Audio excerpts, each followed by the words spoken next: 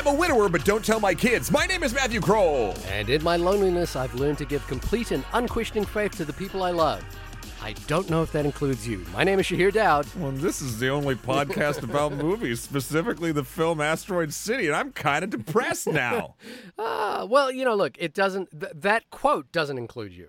Okay. So, all right. Therefore, you are one of the people I love. There you go. You big softy. I knew you loved me. Hi, everybody. Welcome back. What are we talking about this week? What are we doing? We're talking about Asteroid City. We're talking about Wes Anderson movie. It is. I was trying to make the comparison this week. I was like, is Wes Anderson my Marvel? like is it and is it the same dynamic, which is that every time a Wes Anderson movie comes around, you're just like, well, it's just the same as the last one. Why do we have to do this? Is it the same dynamic? Is it is Wes Anderson your Marvel for me circa 2018? Yeah, whatever it was. Whatever the running gag was. And I was just like thinking about that. I was like, okay, so now I gotta, I guess the thing is like, I don't think I've defended Wes Anderson all the way as though it's like we have to love it, right? Like I think maybe that's because like Isle of Dogs, for example, I didn't like. Right. Yeah. I did like Isle of Dogs. There you go. Life Aquatic, which I think we've done Life Aquatic, Isle of Dogs, French Dispatch, and then this will be our fourth with Wes Anderson. I believe so. I would love to. You know what I'd love to do at some point, because it and I won't spoil it yet. Up until I saw Asteroid City, and who knows if this changed it. What's it called? The Royal Tenenbaums is my absolute favorite film of his ever. It is not my favorite of his, but it is one I really like. It's funny because I think that the criticism leveled at Wes Anderson is that he makes the same movie over and over again, and his traits are so recognizable. In fact, to the point that there is a TikTok trend. I don't know if you've seen it. Make everything a Wes Anderson. They take the theme from the French Dispatch and cut it and everything like that. I think he has rightly said that he's never going to watch any of those. So stop. Right. Don't make sure you're not doing it just to try and get his attention.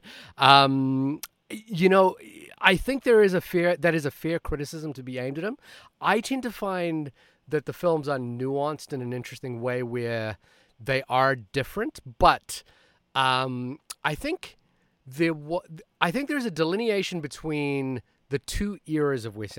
I would say three eras of Wes Anderson. I would say Bottle Rocket and Rushmore represent early Wes Anderson, where there was and there are only the two films in this period where there was more of an adherence to sort of a classic filmmaking style that wasn't so steeped in the Wes Anderson of it all. Mm-hmm. The Royal Tenenbaums is where the design aspect of the filmmaking comes into play and becomes a significant feature, and kind of keeps going from there to the Life Aquatic as well. But I think the Grand Budapest Hotel is where we get what people are sort of more recognizing as Wes Anderson right now, which is the non-narrative, interrelated, multi-layered narrative storylines that are working on top of each other and informing one another. So you get something like that, something like the French Dispatch, even Moonrise Kingdom to an extent as well. So you sort of, there's many eras of Wes Anderson, but I think for the for the viewer who isn't interested, they probably all feel the same. Yeah, I like that your three distinctions, because for me, I didn't have them. I kind of had two. Right. Okay. And I feel like Royal Tenenbaums kind of was on the edge of those two. Right. But I like your third distinction of like the multi-layered storytelling and the things sort of building on each other from a like narrative or meta-narrative perspective. Yeah. I've said on this podcast before, I don't love a lot of his films. Right. I've been non-enamored with them. Yeah. But I will say that this movie in particular, before we saw it, I was still excited to see. Okay. And I think, but I know we want to get into some emails and stuff before we get into like real nitty gritty about the movie, but I think the reason I wanted to see this movie was its subject matter. Okay.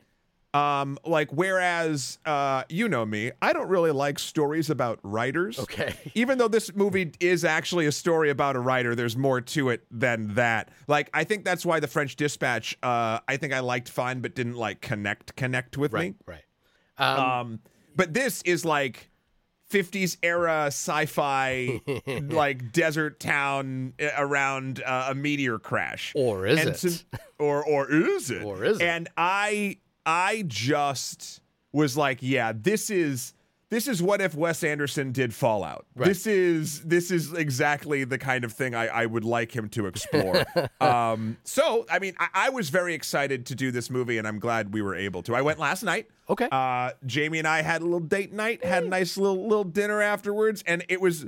I'll get into that experience, too, because I think it actually all plays in. Okay, and I'm very curious what Jamie thinks of it, because she's obviously a designer herself. And I'm curious what she would have thought of the movie. Before we do that, we've got a few emails to get into. Thank you again. We've sort of, again, peeked behind the curtains in terms of the way we do things, which is that we had a couple of back-to-back recordings, which means we couldn't get to a lot of these emails. So, thank you for emailing them in. Apologize that it took us a little bit of time to get to. And we're going to hold off on a couple of these because some of these have certain spoilers from movies that have been running in recent weeks, such as Past Lives and Across the Spider-Verse. We're going to just try and skip over those a little bit for now. We will eventually read those emails, as we love it when you email us in at onlymoviepodcast@gmail.com. So, first email of the day. I'll do it. You're going to jump in with this one? Go for it. I think this is a while back as well. This is a bit. So we're traveling. Come back with us in the Wayback Machine to Steven's email. Steven writes, "Hi guys. So after Tetris and Air, I finally saw Blackberry. And while Tetris gave me nice retro feels and Air was good as a good piece of filmmaking, Blackberry was by far the most fun. I'm not a fan of the filming style. The acting is always too over the top for my taste, but it's bonkers in a good way. Worst movie of the three, but the best time at the movies of the three, if that makes sense. It totally does, Steven." Steven continues, "Saw Spider-Man, runtime flew by. Its writing was very clever and technically it's great. And yet I think I'm just over two-parter films. I'll go see the next one, but I'm just not excited about it. Hard same." Yeah. Thanks, Steven.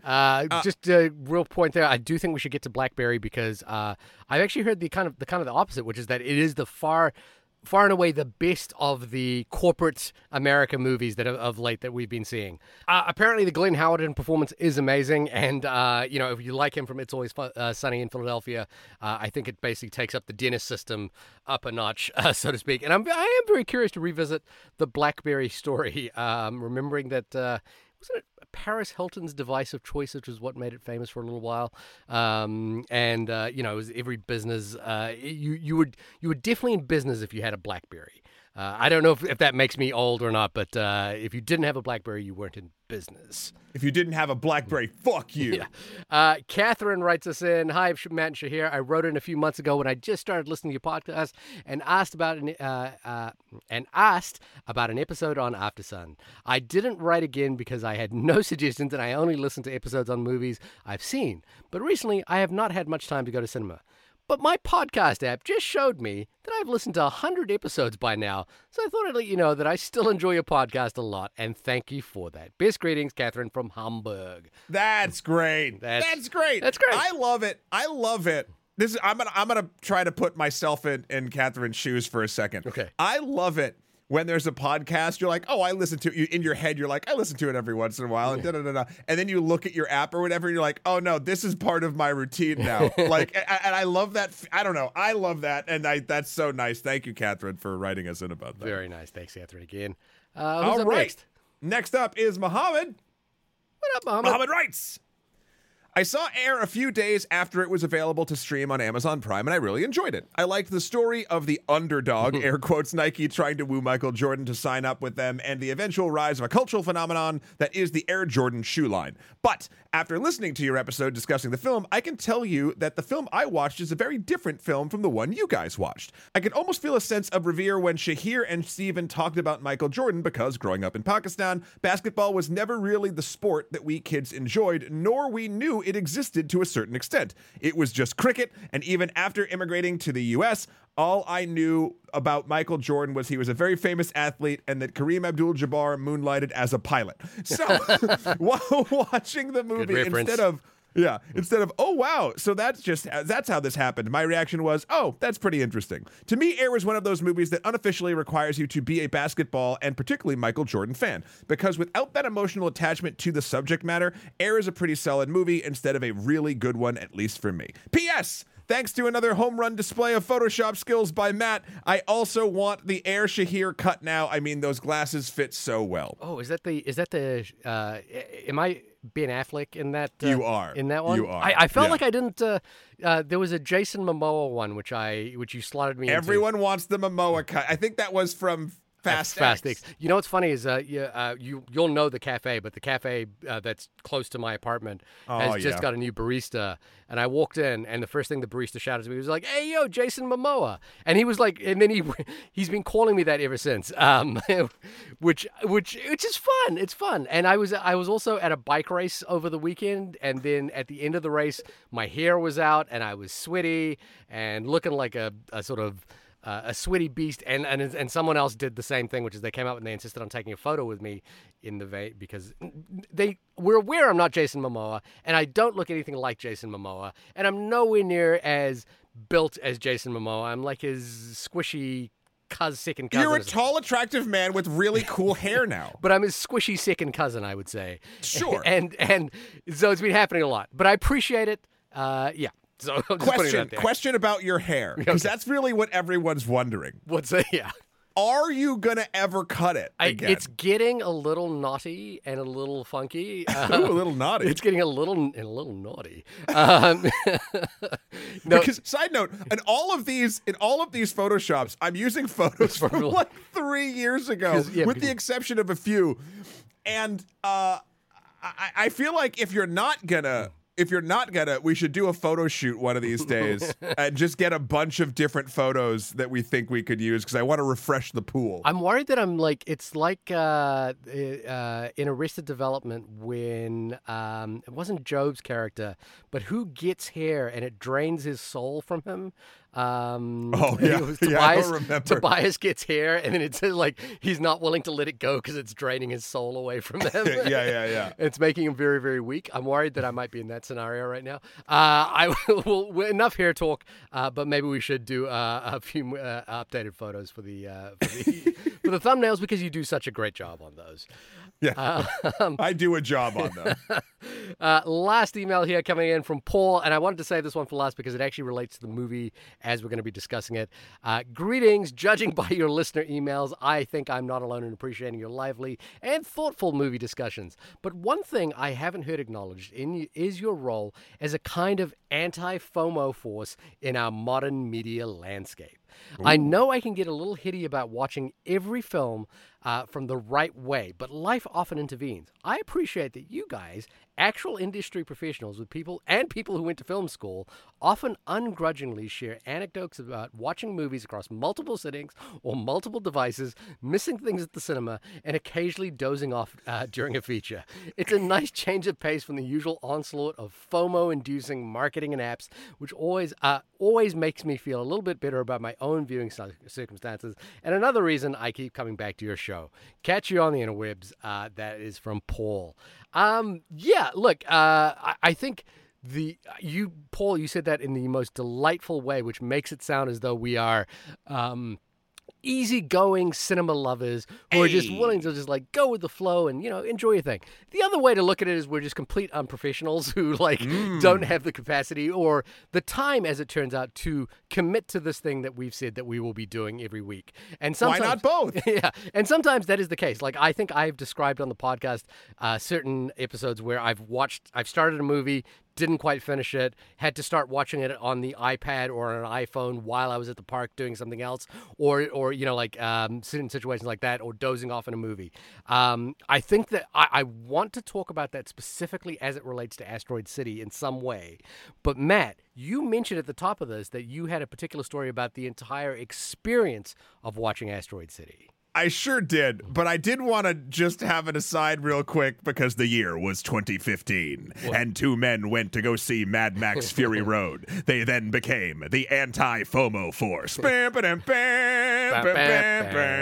just felt like it was a very A-Team-esque build, and I had to do something with it. Just for me. That was for me, everybody. Okay. Thank you for listening to that 7 seconds. Yeah, the way that I saw this movie was a way that, weirdly, not to say that I haven't seen movies in cinema for a while, because I have, but I hadn't gone on like a date night movie in a minute. And you haven't asked me out in a while. Well, you're very busy. Yeah, Jamie went very caring, my partner, and she and I went to go to the movies, and then we got dinner, and we had like, it was a really, really great time. And I know that might seem benign, but like a lot of times, to be perfectly honest, Jamie and I's schedules don't match up, and like we just can't go do it. And because we have to record, an episode a week, and our schedule's here, we have to make it work. Like my window to see films in the theater on, unless we're trying to get something out across the weekend it releases, is really Monday or Tuesday. Right.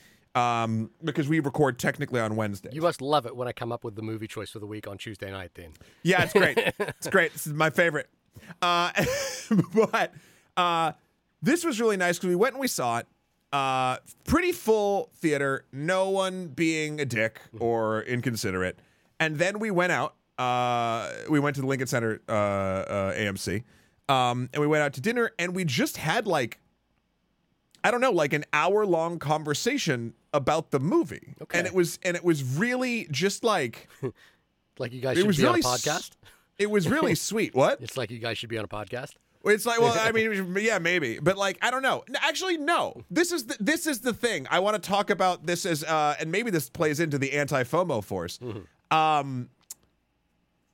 It was really nice to talk with Jamie about a film that we had a lot to say about, and it was for us.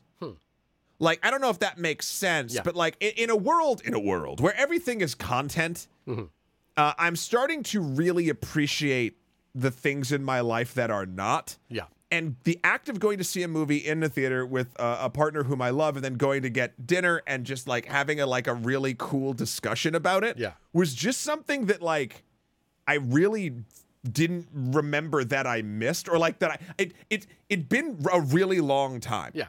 Yeah, I think I had the same experience watching The Menu with my wife, because we both like enjoyed the film, but I was kind of like just glad that we weren't going to be doing it on the podcast, because I didn't have to like go into dissection brain. Because for me, what happens in those scenarios is that I have to think about like, what is my response to this movie, and then how can I articulate it using what I think is evidence from scenes in the movie, right? And how can I make sure that I put my overall thesis about the film into context with what I've seen. So I'm often kind of doing a lot of like analytical work into, in terms of like how to read this film, and I'm thinking about other films that came before it, where like where it sits in the director's filmography, my own personal response to it, and that sort of stuff. And so I do like those moments where you can just watch a movie and go, huh, yeah, that was a thing, like, Yeah, it's just nice. And not that I don't like talking about movies here or elsewhere on the interwebs. Of course I do. We wouldn't be doing this since 2015 if we didn't. Yeah. But like, I don't know. It was a really just perfect night. So perfect, in fact, that when we got home, we decided to watch Mission Impossible. Which one? The first one. First one. We're going through them. You know what's funny is, that actually brings us to how are we going to have a conversation? We are going to do Dead Reckoning. How are we going to do this? You're going to go through all of them? I'm going to try. I don't know if I'll have time. I actually have recently rewatched all of them. Wow. So yeah, we should have a conversation about that. But at any rate, Mission Impossible 1 is fantastic, right? I actually it's really good. I showed my son the train scene last night. I just wanted him to show. I wanted to show to him to watch a big action spectacular, and that spectacular is spectacular. Brian De Palma kind of sets the tone for what the modern blockbuster should look like in that movie. At any rate, sorry, we get sidetracked there from Asteroid City. Fine. Because there is a train in Asteroid City. But could you tell us what Wes Anderson's film Asteroid City is about? That last train is to San Fernando. The IMDb says that Asteroid City is as follows.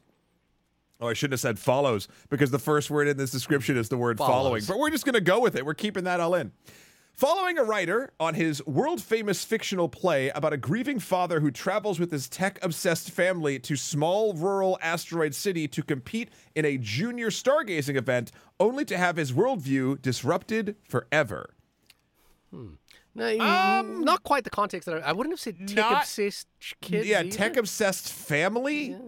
It didn't seem to play. I think this and might have been something lost in translation. I'm going to give this one a 2 you out of give it 10. a 2 out of what is that rating scale for? The It's actually it's 2 out of 10, but then there's 17 aspects of that. Okay, it's very complicated. It's a quadratic equation. Yeah. Much like you, I saw this at an unusual time for me, which is that while I've been working this week, a lot of what I've been doing is rendering a lot of files, and I've got a lot of stuff that needs like long times to render, and I've been basically my day consists of like tweaking everything I need to do, and then setting it up overnight for a massive render, and then coming in the morning and checking it out. And then I'd gotten to the stage where I kind of like needed 3 or 4 things to render, which took about half an hour each, which I was like the perfect window. And happens to be a movie theater right next to me, so I was like, yep, and I checked the time, and sure enough, I could hit render, run over to the movie theater, watch the movie, and then come back in just to have those renders be done. That's great. Which is great. I will say this. I went and saw this at the Regal Kaufman Astoria, which you went and saw this at Lincoln IMAX or Lincoln AMC, and I would say Lincoln AMC feels like a Wes Anderson hub, like this is his home turf, and he's not a New York filmmaker, but this is the kind of place where people would go see that movie, right? Yeah, I wish I got to see it in theater 1. I got to see it in theater 3. Yeah, which is fine. Yeah. I would have loved being on that balcony just watching this movie. Of course. I saw this in a fairly empty house, and I will say there was 2 or 3 people in the theater, and we all kind of met afterwards, just haphazardly, impromptu, and all of us had the kind of same response to the movie, which is that we were all kind of left with a little bit of a head scratch over this whole endeavor, which is to say, it was undeniably all the things that make Wes Anderson great are all still on display. He's an incredible visual stylist, incredible comedian, telling visual gags all the way through, which I felt a chuckle at quite often. But whereas with the French Dispatch, the last Wes Anderson film we did, I was sort of entranced by the movie, and the laughs were not they were coming almost despite my sort of absolute mesmerized look at like everything that the film was doing on a narrative level. I was laughing here because I was struggling to find things to like really engage with on the film. So I was kind of like laughing at a little visual gag because it kind of gave me something to respond to. And most of the film left me quite cold. Now, it's funny because I think the common review that's coming out about this film is that this is the most Wes Anderson has ever Wes Anderson. If you follow Paul Schrader on Facebook, he's got written a little thread about this being undeniably a Wes Anderson film, and that's what makes it interesting, is that nobody else could make his films, and I think that's very true.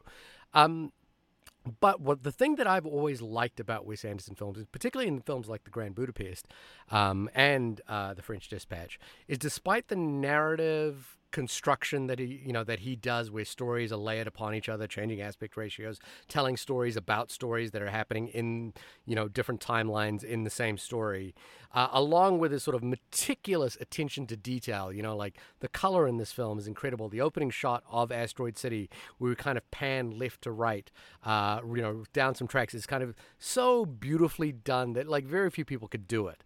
There's a great article in the New York Times about Wes Anderson's grip, by the way, a guy by the name of Sanjay, who we should give a lot of praise to, because the amount of detail required to do a Wes Anderson film is always incredible.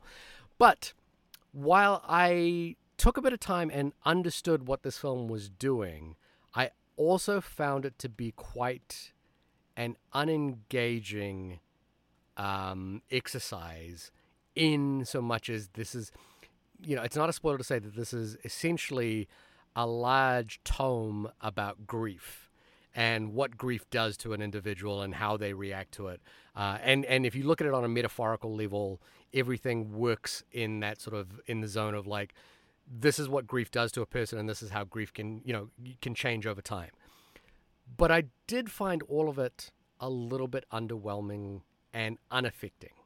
And that's a tough one for me, because that's the thing that I think makes Wes Anderson great. It's not the visual trickery. It's not the sort of cleverness of the writing. It's the fact that his characters, unlike, say, who we talked about Tim Burton, always feel like people who are bearing the weight of real pain. And even though they might be funny, or their jokes are being had, or there's visual gags, these are people that really are feeling the things that he is putting onto them. And while that kind of may be true in this case, there's a level of distance that's placed between the actual tragedy and what the film is doing that didn't quite make it work for me. So that's kind of like my spoiler-free thing. I think we can get into specific spoilers there. But I mean, what was the conversation with you and Jamie like? Well, what did you guys talk about? First and foremost, before we even get into that, I think this is going to be a great episode. Okay. Because I think you're totally wrong. Okay, so lay the smack on. Look, we all can't. You can't be wrong about your opinion, of course. Mm-hmm. I found this movie to be the most engaging film of his since the Royal Tenenbaums. Whoa. I also found it. Yeah. And I would actually. Whoa. And I cannot say this yet. It might be my favorite film of his. Whoa. But I need to rewatch Royal Tenenbaums in a current day and age to really figure out if this would actually dethrone it. I don't think it's fair to say the new shiny one that I liked is my favorite without giving the other one a shot. I felt that way about the French Dispatch. So this is it's so interesting what we glom onto. Yeah. Because the thing that I was talking to Jamie about and that I really, really loved about this film is it felt like it was a even when I was talking with Jamie about this, I feel like the conversation eventually gets me to a point, but I also didn't write down those points. Right. So like I feel like I'm going to flounder through this until we land in a spot. Fuck it, we're doing it live. We're doing it live. This is one of his films that I think I love because it's about something bigger than his wacky characters. Okay. The rest of his films, to be perfectly honest, I think even Royal Tenenbaums feel very like what's happening in the how do I put this? What's happening in the characters' lives in those particular moments are the big pushes. There aren't large questions or things like sort of being posited around them. And also, I feel as though I've never had emotional resonance, again, maybe outside of Royal Tenenbaums and his earlier work, of any of his live action stuff. I've never had a character that I believed was feeling an emotion. Wow.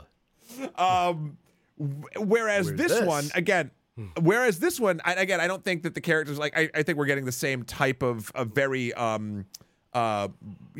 pocket watch precision, moment to moment acting and things. And I think that's very similar in all of his works. This just felt like there was an overall shell of meaning around the characters doing the clockwork performances, around the telltale imagery and mixture with miniatures, around the very sort of like static or 90-degree pan type things. Like this movie felt like it was really actually saying something, and we'll get into what I think those things are. Okay. Where I didn't feel that in French Dispatch or Darjeeling Limited or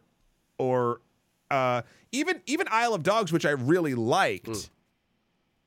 I found emotional resonance in that, but I think that's a little bit cheating for me because oftentimes in animation I like kind of glob on in different ways. Right. You're a Fantastic Mr. Fox guy? I'm not. I look at it and I see the mastery there. Right. That's a movie. You want to talk about FOMO? That's a movie I've tried to watch 3 times. Wow. And everyone I know loves it. Right. And I don't know why I can't get on that. I can't get in that foxhole. Can't do it. This movie fucking blew me away. Okay. I was not prepared for the amount of joy this thing gave me from frame 1 of Spoiler Town, which we'll kind of get into right now. Yeah. The fact that this was, I don't even know what to call it, but the meta narrative is about a play being put on. There's actually kind of 2 meta narratives. There's the discussion or the presentation of a story done by Bryan Cranston in a different aspect ratio in black and white about the creation and running of a play called Asteroid City, which we then cut into the full color, full frame, thing that we're actually watching that I thought the thing was. And it's funny because for most of the time when we bounced back and forth through things, I didn't really find that connective tissue, and I was expecting to have the same feeling as I did with this last few films of just like, oh, this is neat, but like whatever. And then kind of by the end, which we'll get into, I feel like that tie about like, I don't know, finding meaning through grief was honestly one of the most human discussions I've seen this director have on a screen. Right. And then you mix in that with literally one of my absolute favorite aesthetics into Wes Anderson's style. Yeah.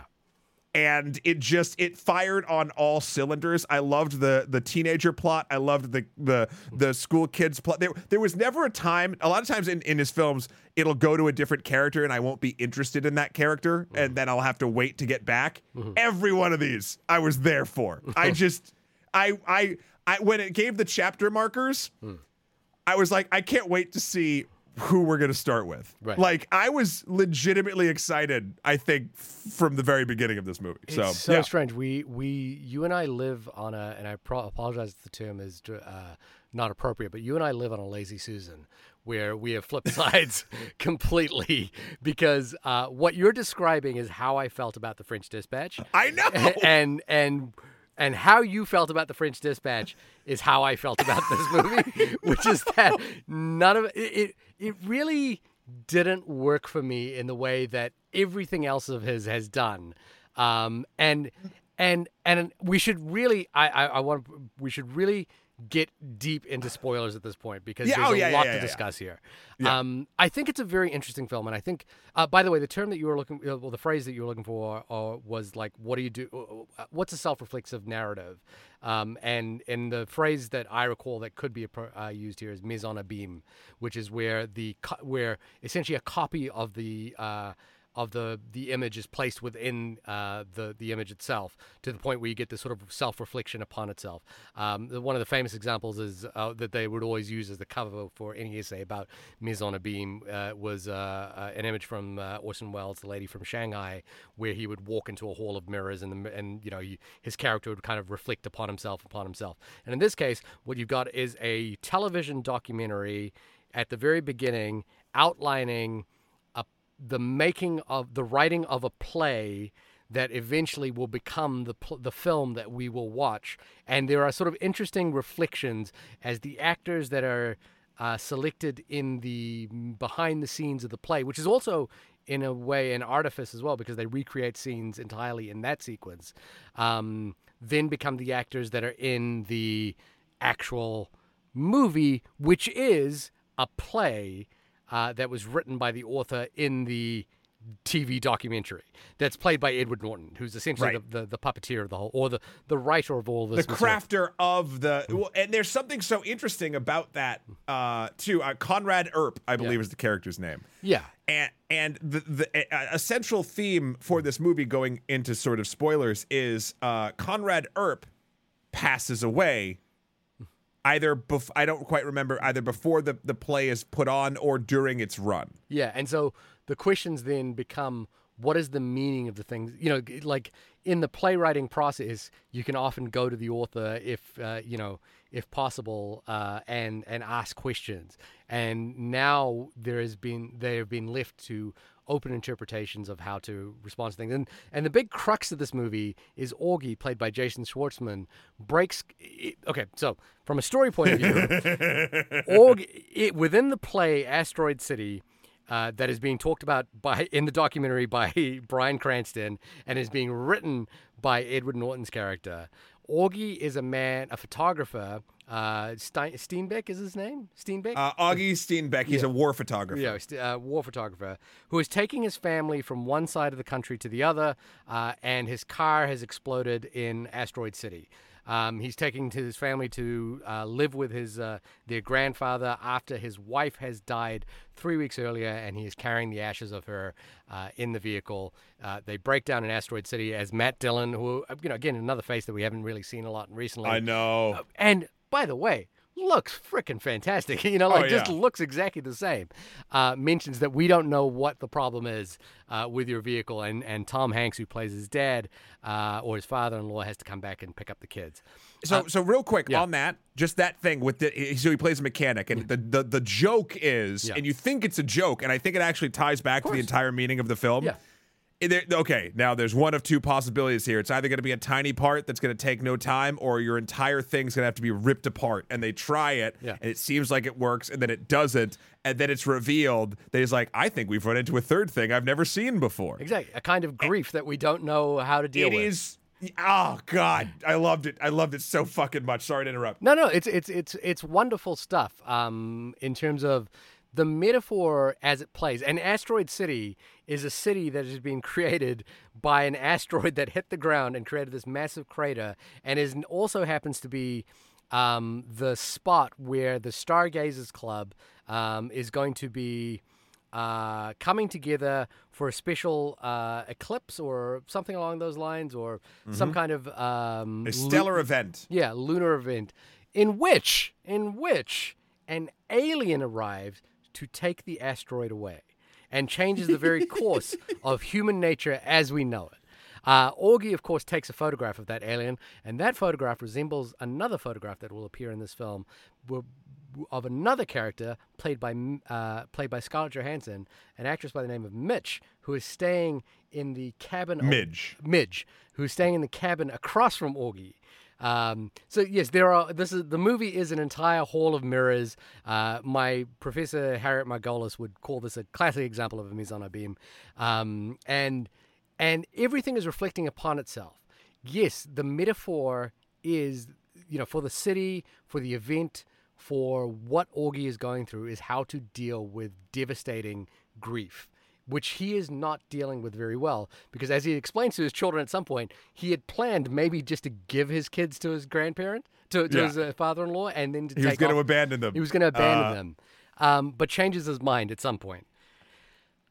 All of this is wonderful. All of this, I think, is really, really good. The problem is, for me, is something that Paul talks about here, is that I felt that the film kind of coasted along without much, with sort of a gentleness about it, which I hadn't expected from Wes Anderson in a while.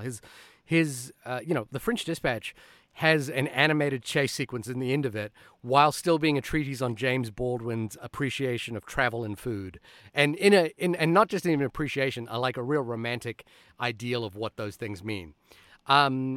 This film, I kind of think, gently moves along, but has that air of detachment because you kind of know that you're watching actors dealing with the material on screen. And in a way, it kind of reflects back on the audience and the filmmaking process itself.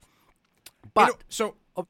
Well, the thing I wanted to get at here was that the film, I think the key to unlocking this film is a sequence that comes at the end when Augie Brake's character walks into the play that he has been working on, and then goes over to ask the director a question, who can't answer the question, then walks out onto the balcony and finds another actress who was initially cast in this play, played by Margot Robbie, who was initially cast in this play as the wife, but who had her scenes cut, and has something to tell him about a dream that was going to happen in that sequence.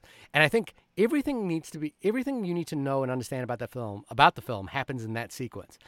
I found, to Paul's point, I had drifted away from this film by the time we got to that point. So I actually, while I thought that what Margot Robbie's character was talking about was kind of a beautiful memory of a wife that is long since gone, and how to navigate the hole that's left behind, I didn't find it to be as resonant as Ben Stiller saying, "It's been a really hard year, Dad," to Gene Hackman in The Royal Tenenbaums. Right? I didn't find it as resonant as Max Fisher saying, "I'll be okay." I didn't find it as George Clooney's Foxy saying, "I am a wild animal, but I'll try to do it." A lot of this didn't play as well as anything else I've seen. And the thing is, I think the depth of the grief that he's talking about, he's dealt with in other films, in much stronger ways. So I think it is a meditation about storytelling, but one that I found a little unengaging. I think it's about finding solace from things like grief or etc. through storytelling. I think a big reason why I don't normally like movies about writers or movies about writers writing things Right. is because even if it's reflective of the journalism that they're doing or the stories that they're crafting, oftentimes it comes off in a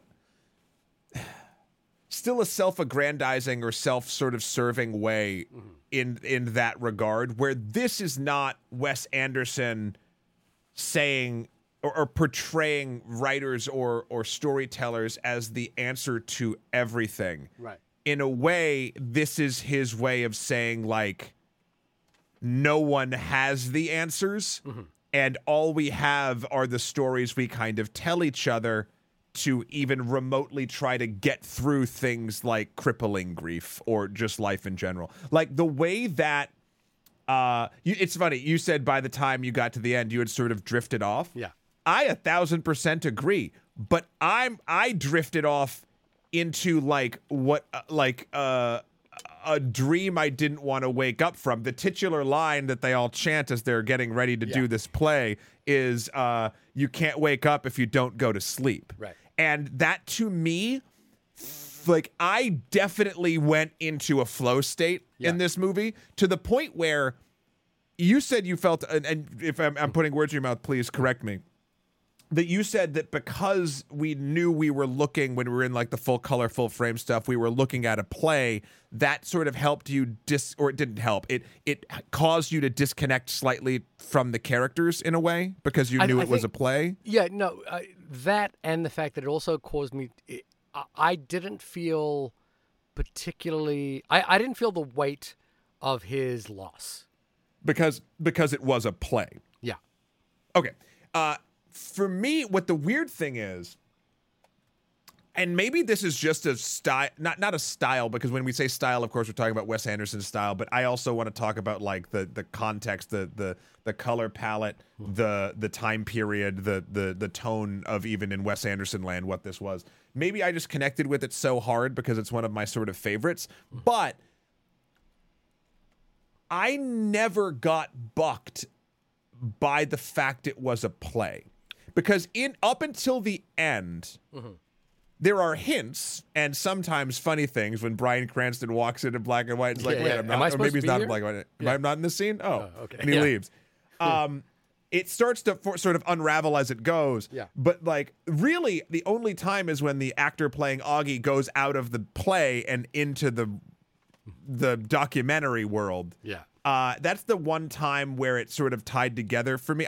Whenever one was going on, I never was thinking about the other because I found both worlds very engaging. And then with the tie-in at the end, connecting in a lot of different ways to how storytelling can basically get us through the unknowing of life. Yeah. I super dug. There was one other thing. Well, actually, there's a lot of other things, but Clifford, played by Aristu Mihan, one of the 5 space canauts or whatever the hell they were called, the children. Yeah. Along with like obviously Jake Ryan, who played Woodrow, Grace Edwards, who is Dinah, Ethan Josh Lee, who is Ricky, and Sophia Lillis, who played Shelley, who can play like 13 or 30. Yeah. I don't understand how old this person is. Yeah. Clifford has I think one of the most poignant moments in a Wes Anderson movie or in a movie about storytelling. And that was when he's talking, his whole thing is like, you want to dare me to blank? You want to dare me to do this? And he'll always do stuff that'll hurt him, or he'll jump off a roof, or in this case, he was going to go hug a cactus. Yeah. And his dad, played by Liev Schreiber, J.J. Kellogg, is like, and I think stops him, or it's either him or Steve Carell's character. I don't remember who stops him. But they're like, why do you always have to be dared all the time? Like, what is this? And he says something along the lines of, like, he stops becoming a caricature and speaks like a person and is like, oh, I haven't thought about it. Well, I think it's because I don't want to ever be forgotten. And there's a real sort of like weird honesty to not only that character, but the play we are seeing, but the documentary that the play is, or that is about the play, and about the filmmakers and craftspeople that made this film. Like, there's just a really cool, like, the rabbit hole goes pretty fucking deep to that commentary that just kind of like, and that's at like a midpoint, maybe 2/3 through the film, where I was like, oh, so this is how we're stapling all this shit together. I was like, okay, all right, Clifford, you got me. I don't know. And I understand that mileage may vary, but like, as someone who I think feels very similarly in the sense of, as the character of Clifford does, I think the entirety of human existence, weirdly enough, can be boiled down to wanting to be remembered in one way or another. What is our legacy? With grief, you're talking about the absence of a person. The grief is one way someone can live on, or their memory can live on. And in some ways it's healthy and in some ways it's not. And I think this film explores it. But also, stories are the only way, truly, it seems, even if they change over time, that like, I would say it's the most clarity we can have about a remembrance, even beyond obelisks and carvings and other things, because when you start taking away the sort of oral tradition of it all, you'll lose different things as well. I don't know. I feel like I'm getting a little bit off the rails here, but I don't know. Every time this movie did something weird, I found a connective piece of tissue that made it all make sense to what I thought they were saying, and I was like, this is a masterclass in interconnectivity. I'm really glad that you had this response to the film, by the way. Like, I'm really, like, because you are describing the way I feel about most Wes Anderson movies. I know! It's for me, and so I don't want to, so for the point at which now where I'm going to detract on why I didn't connect to the film shouldn't be a detraction to your connection to the film. It won't be. Because you know, again, there's no part of this that is a misfire or a misstep or a lack of awareness on Anderson's part in terms of how to maneuver the hall of mirrors that he displays. Like, he's a master at doing this and has demonstrated many times over that he's more than capable. That, you know, and I think it is funny that the Wes Anderson has become memed on TikTok as a style unto itself that's there to be made fun of. You know, that I think it's funny because I think his work is so clearly from a place of a mastery of the language, you know, like a mastery of the language of cinema itself. And for me, it has always been affecting. And so I don't want to detract from that. I think the thing isn't the case that the Hall of Mirrors is about actors reflecting upon the absence left behind in a sequence. And Augie's question is, am I doing it right? Am I playing the grief correctly? I think the thing for me is that while there is an honorability to the way that the story is being told, in terms of what it's navigating isn't the actual trauma itself, but how to navigate trauma in total.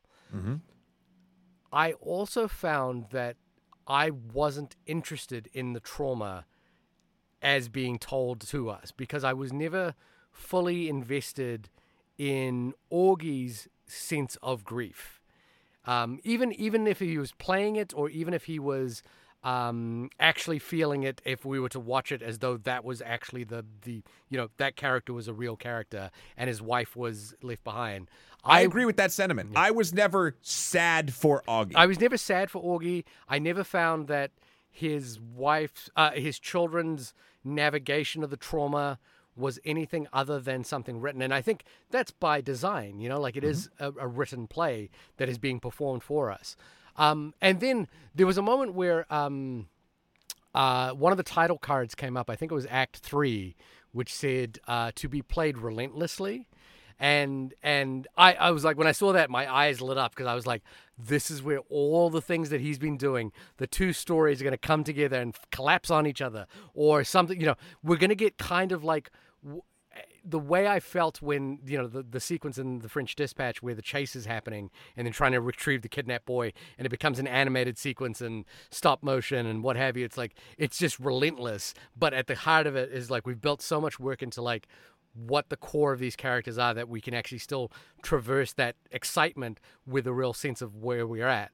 When we got through that scene, to be played relentlessly, I had drifted off. I had found myself kind of drifting away from the film to the point where after the film ended, the first thing I asked the other couple that were in the film, I was there by myself, was like, what was in that Margot Robbie scene, that you took away from that? And it reminded me, there was actually two movies that are completely anachronistic to this entire conversation. But the first one was Alfonso Cuarón's film Gravity, and the other was No Country for Old Men. Because both of those, so Gravity is, space, being lost in space as a metaphor for grief and depression, and like how to find oneself again, how to fight for one's identity back again. And then No Country for Old Men is about the loss of the world that we live in. And the amazing thing about No Country for Old Men, and I don't think it's a spoiler for a 2008 movie, but the amazing thing is that the film ends with a dream that is a vivid portrait of what has been lost. And it's a description of a dream. And in a way, that film becomes like, the entire tension of the film that we've been sort of navigating becomes irrelevant because it becomes a story about the loss. And so I was thinking about those two films and the way they navigated. But the thing is, I think in both those two films, I was still hooked on the tension of what was happening in the actual story. And then when it revealed itself to be something bigger than that, I was then delighted by that. Whereas in this, I was never hooked on the tension of the story of Augie Steenbeck and his wife who had passed, and the ashes that he's carrying, and the children who are with him, and how that played into the central metaphor of of Asteroid City and its visiting alien who takes away the giant asteroid. I was just never invested in any of the tension or the reality of that, other than, okay, yes, I can see this is where you're connecting it. So I think that's a feature, not a bug. Okay. When you were talking, I realized, I think, why I connected with this and not French Dispatch, and you connected with French Dispatch and not this. Right. I think I deal with and process and understand emotions very clinically, sometimes to an unhealthy degree. Okay. And when you look at, and I think that's why, for two reasons, in this movie, again, I don't feel like me not connecting with like Augie and his family's grief on a personal level is a misstep. I find it like it brings clarity to the idea of dealing with an esoteric force like grief. There's actually, this is a weird thing to say, but there's no like my personal feelings about the characters getting in the way of what is being said to me. Right. Especially when we get into like especially when you get into the point of the movie, which I think is there's no right answer. The writer's dead. Like you like we are just the whole thing is you just continue. Right. And you can't wake up if you don't fall asleep. There's a lot of different meanings to that. For instance, like even the asteroid and the alien who comes down and takes it. Yeah. The town is not grieving per se, but it changes. They go into lockdown. Something is lost and it affects them, but then it's just brought back a week later. And that was really telling of me, for me in a way that like, yeah, your grief weirdly or what you're feeling or what you're questioning never goes away. But life throws you other stuff and you kind of move around it. Right.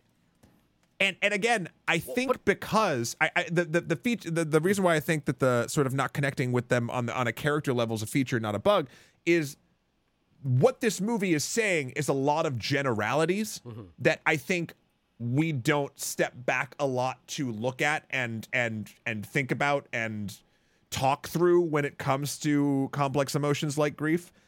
And even in that moment of the Margot Robbie scene on the balconies and the scene that was cut and like all that stuff, which I felt like was a very wonderful piece of connective tissue, it kind of still gave me the vibe of like there's always another thing around the corner and you can always look at that thing from an alternate angle.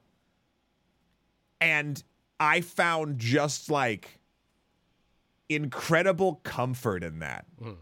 Like I'm looking forward to rewatching this movie a few times. This will be a physical media buy for me, like no question. This will be one of those ones I buy on 4K, even though I don't have a screen that can display it. I'm gonna future-proof my purchase. I don't know. I think, and this is why I spin back. I think in the Wes Anderson of it all, the reason why I haven't connected with his films before is I think for me, and I know it works for many other people, he has tried and failed to have emotional through points through his characters that are kind of deadpan and a little silly. That doesn't work for me. So what happens when he does his shtick? And I think that's the point. Like, I think he's trying and succeeding for many people to have those emotional responses in things like The French Dispatch and all in his previous films. It doesn't work for me, maybe for the way that I process my thoughts about emotions. Right. This one feels tailor-made for me. Right. And I think that's probably why I have such a strong feeling for it and why you didn't connect to it. I don't know if that makes any sense. No, it 100% does. And like I say, I don't want to detract from your experience of the movie. I sort of, again, I think back on the tiger shark in the Life Aquatic, and Steve Zissou looking at at the tiger shark and kind of weeping at this thing that he's been trying to hunt down his whole life because it represents the loss of his best friend that occurred at the beginning of the film. But for me, that moment doesn't work because of the style.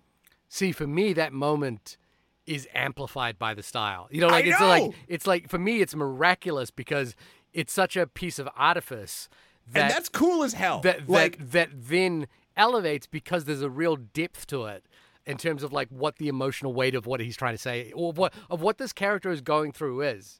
These are my favorite kind of conversations to have with you because neither like.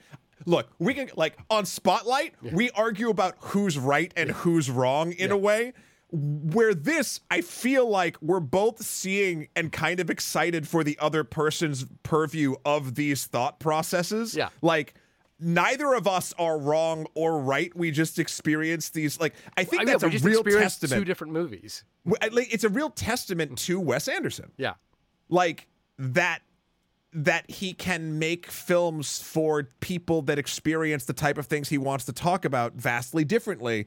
And some work and some don't, but he takes different steps to do those things. I don't know. I can't think of many other sort of filmmakers that have that sort of vibe or style or like just whatever that puts them all together that I would have like this honest of a conversation about.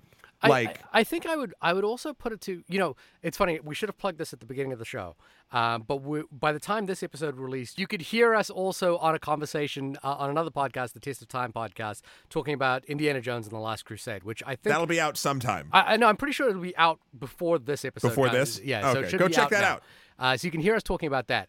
But it's akin, what you're saying, or what you're discussing there is kind of akin to the way in which I felt about Steven Spielberg navigating his emotional trauma through his movies like Indiana Jones and the Last Crusade versus him talking explicitly about those things in The Fabelmans, which is a movie I did not respond to at all.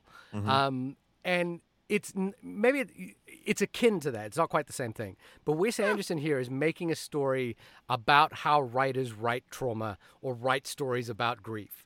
And then the point is to think about the fact that it is it is an exercise to go through. And what I love in when the alien takes the asteroid and brings Jeff it back, Goldblum. Yeah, the alien played by Jeff Goldblum. Of course it would be.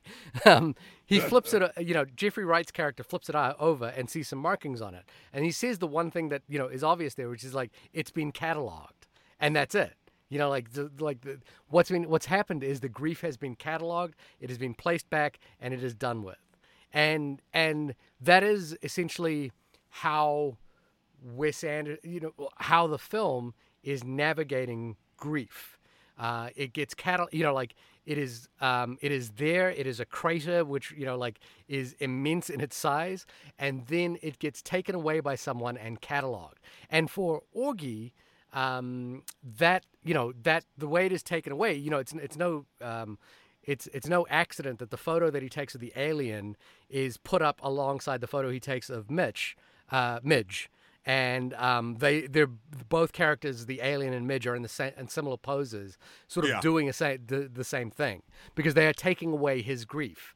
And it's a lovely sentiment, but I did find myself not engaged to the point that when we get to the end of the movie, I felt like I was still wondering what the point of the movie was. And I think it's a movie, Wes Anderson gets my money every time. It's a movie I will happily revisit. But the fact that I have to have that conversation with myself or with you in order to kind of get to a place about it means that it's not working for me in the way that, like, when I first watched The Grand Budapest or Fantastic Mr. Fox or Life Aquatic or Rushmore, where those movies really do both the things that he's talking about for me, which is that they identify, those movies are dealing with immense loss. In Rushmore, Max Fisher is still living under the weight of his deceased mother, who wanted him to be a certain child, who he's not turned out to be. Rose, I believe the character's name is Rose, who's the woman he's courting in that film, is dealing with the loss of her husband. This is normal stuff for Wes Anderson. There's people make fun of Christopher Nolan for having a dead wife. There's a dead person in every Wes Anderson's, in every Wes Anderson character's life that will be the sort of center point for how they navigate the world. And and in this case, it's a deceased Margot Robbie, or at least a deceased idea of Margot Robbie. I think that the reason why this sort of resonates for me, because all that is entirely true, is I think the style for me doesn't work when you're trying to tell a character's story. That to me feels disingenuous. Where here, right, this isn't even trying to tell the story. This is trying to explain how grief and remembrance work. Right. Not for Augie, not for Midge, not for any of these characters, but just the concept. And when you strip down a lot of Wes Anderson's stuff, especially post-Royal Tenenbaums, a lot of it is concept. Right. And so I think, for me, the message of what the movie is saying is now just as this sounds dumb as hell, specific in its vagary, right, as the rest of Wes Anderson. Does that make sense? So here's the challenge that I think we need to lay down for each other here, because I think you're right, which is that what we're talking about here is just the way we've experienced these two narratives differently. For you, it really works because it's the style and the artifice is leading to a bigger point about meta-narratives. And for me, the style and the artifice doesn't lead to the greater point because the actual underlying emotional truth of the narrative isn't something that I generally connected with. I would be now curious if this film, for you, unlocks how you view the rest of his work. Like, if by watching this film, you go back and rewatch The French Dispatch or Grand Budapest or Fantastic Mr. Fox, and see if now having watched how his thought process works in terms of how to tell meta-narratives and what they mean, whether those films unlock for you. And for me, the challenge is whether I can rewatch this and accept it on its terms. Or we could just move on. No, well, I think mean- I see, like that's what I think would be interesting to do is like, you haven't watched the Fantastic Mr. Fox yet, or you haven't gotten through it.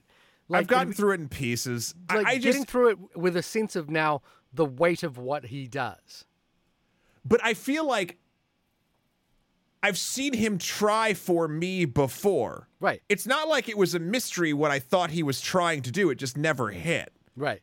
But maybe, This is a way that maybe- what he's done is he's modified what he does to hit for me. But maybe So, like- it unlocks it now. Maybe. I never say never. I don't think so. And if I find the time, I'll go back and rewatch something. Although I am going to rewatch Royal Tenenbaums, but I also think that slaps. Also, the soundtrack for Asteroid City is great. It hasn't got. I thought it's the last song was good. It was actually Bryan Cranston singing. It wasn't. I was sad. It's Alexandra Desplat, who's again amazing. I also the thing I liked about it as well is like, I used to teach Chuck Jones Looney Tunes cartoons as part of the curriculum in film studies, and I felt like the thing about Chuck Jones that was so amazing is that he was able to jump between story and storytelling so well. So a film like Duck Amuck is brilliant in terms of like being able to do that. And in this, the landscape is the Wile E. Coyote and Roadrunner, to the point that the Roadrunner is even almost a character dancing around. Roadrunner is dancing around in this. And I think, again, my point here is overall is that the Wes Anderson meme of it all, like, I love that people are memeing Wes Anderson because I think it's great that people identify. Like, it's that thing with Marvel, like that you said, which is that this thing that you loved so much is now mainstream and everyone loves it as well. But I also think there's a depth to it that may be missed a little bit in terms of, like, it's not just his aesthetic. Like, anyone is capable of doing the perfect 90-degree whip pans or the precision in the set decoration or the timing of the cuts that he can do. But he does it in service not because that style is something, a piece of artifice. It's just, I think that's the way he views the world, and he tells deeply emotionally resonant stories using that as his mechanism for telling those stories. And I think that's the part I kind of like. I haven't necessarily seen in the TikTokification. Well, no, of his work. because the TikTokification of everything is not made for deepness. Well, no, but what I'm saying is. The TikTok skims the surface of a thing and delivers you something quickly. No.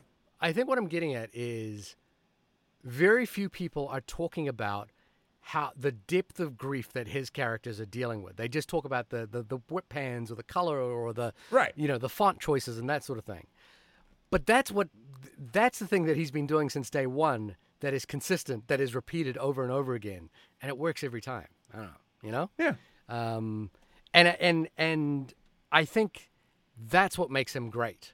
Like that's what makes him, in the same way when we had that conversation about Steven Spielberg, it's what makes Steven Spielberg great is that underlying the sort of grandeur of spectacle of what he does is a true human, set of fears and anxieties that are underneath it. Jurassic Park is a great film about parenting. Like Indiana Jones and the Last Crusade is a great film about a father and son. Like that's what he does so well. And I think, this is not a treatise on like people doing TikTok things. Again, I think it's great. I just, I think it's that's, great. That's what I love about treatise, Wes Anderson.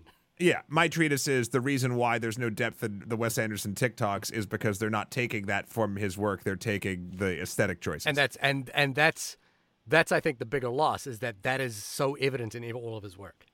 Yeah. I don't know. I love this movie. I think you should all go see it. I think you should give it money. I think you should skip watching the first episode of Secret Invasion because it sure is boring.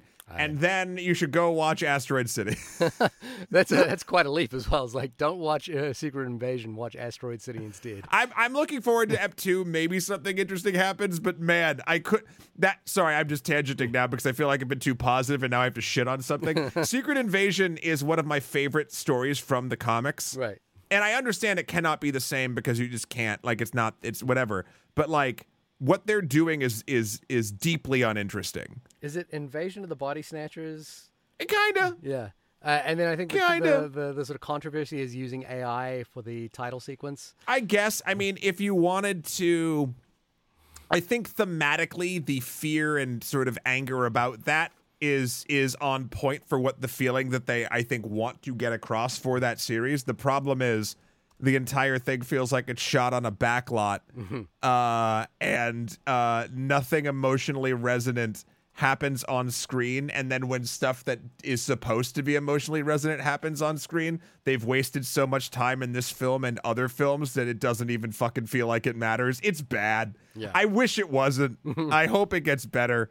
But Asteroid City, now there's a picture. Now there's a fine picture. Am I supposed to be here? I'll just walk out of the way. Yeah. This has been the only podcast about the film Asteroid City. Shahir, when you are not climbing down on your telescopic pole to pick up a irradiated piece of rock that fell from the sky, where can folks find you? You can find me cataloging all of our grief at my website, www.shahirdaud.com. That's SHAHIRDAUD.com. Matt, when you are walking out of your podcasting booth to find an entire audience who has been watching you the entire time, and there is a writer for whom you can talk to about your motivations for this episode, where can people find you? You can find me still living my life after the death of that author over at my website, matthewkrol.com, for my life and works. Also, Skeletor, 4, PREZ on Instagram and PSN. And, of course, Emperor MSK on Twitter. Also, hey you out there. I'm on Blue Sky. Just search my name, Matthew Kroll. Just search it. I'm there. It's nice there. It's quiet, and I like it. But if you want to say hi, that'd be a nice place to do it. Whereas I actually, if you just go outside and shout into the blue sky, you can probably find me. Yeah, it's probably you have very good hearing. Next week, what do we got coming up? I don't know. There's a bunch of stuff coming up, right? What's being We should released? do BlackBerry. We should get into the BlackBerry train. Maybe. I've heard it's excellent.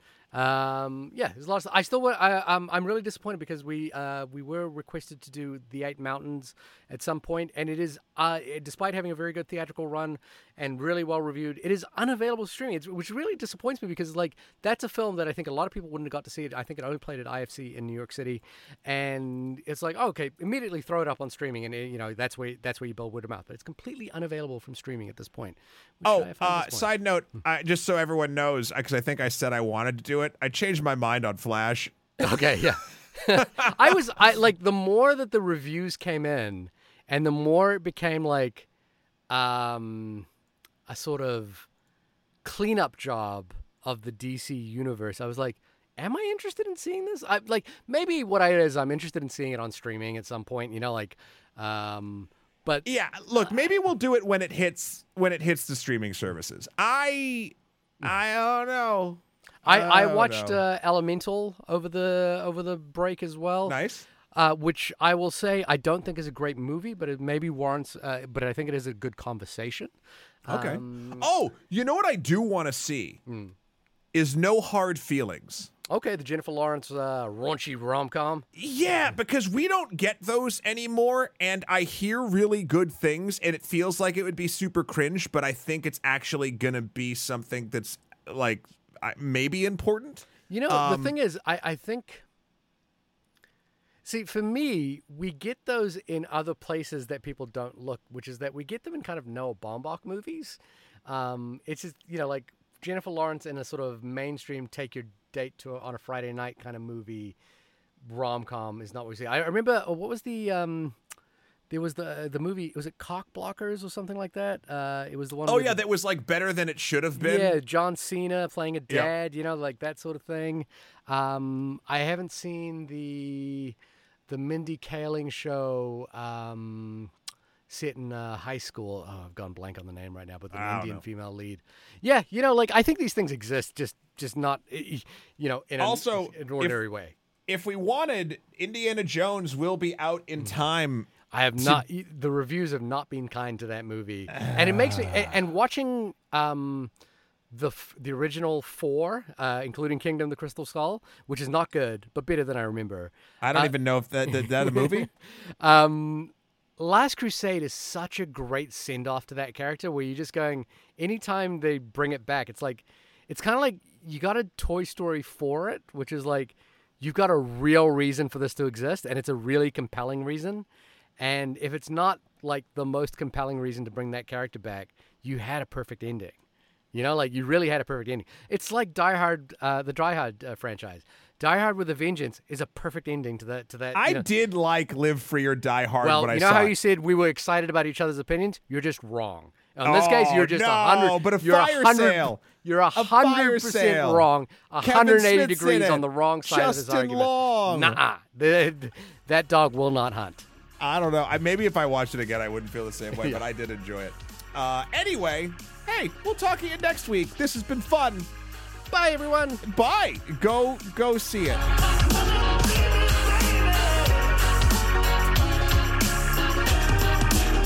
Please.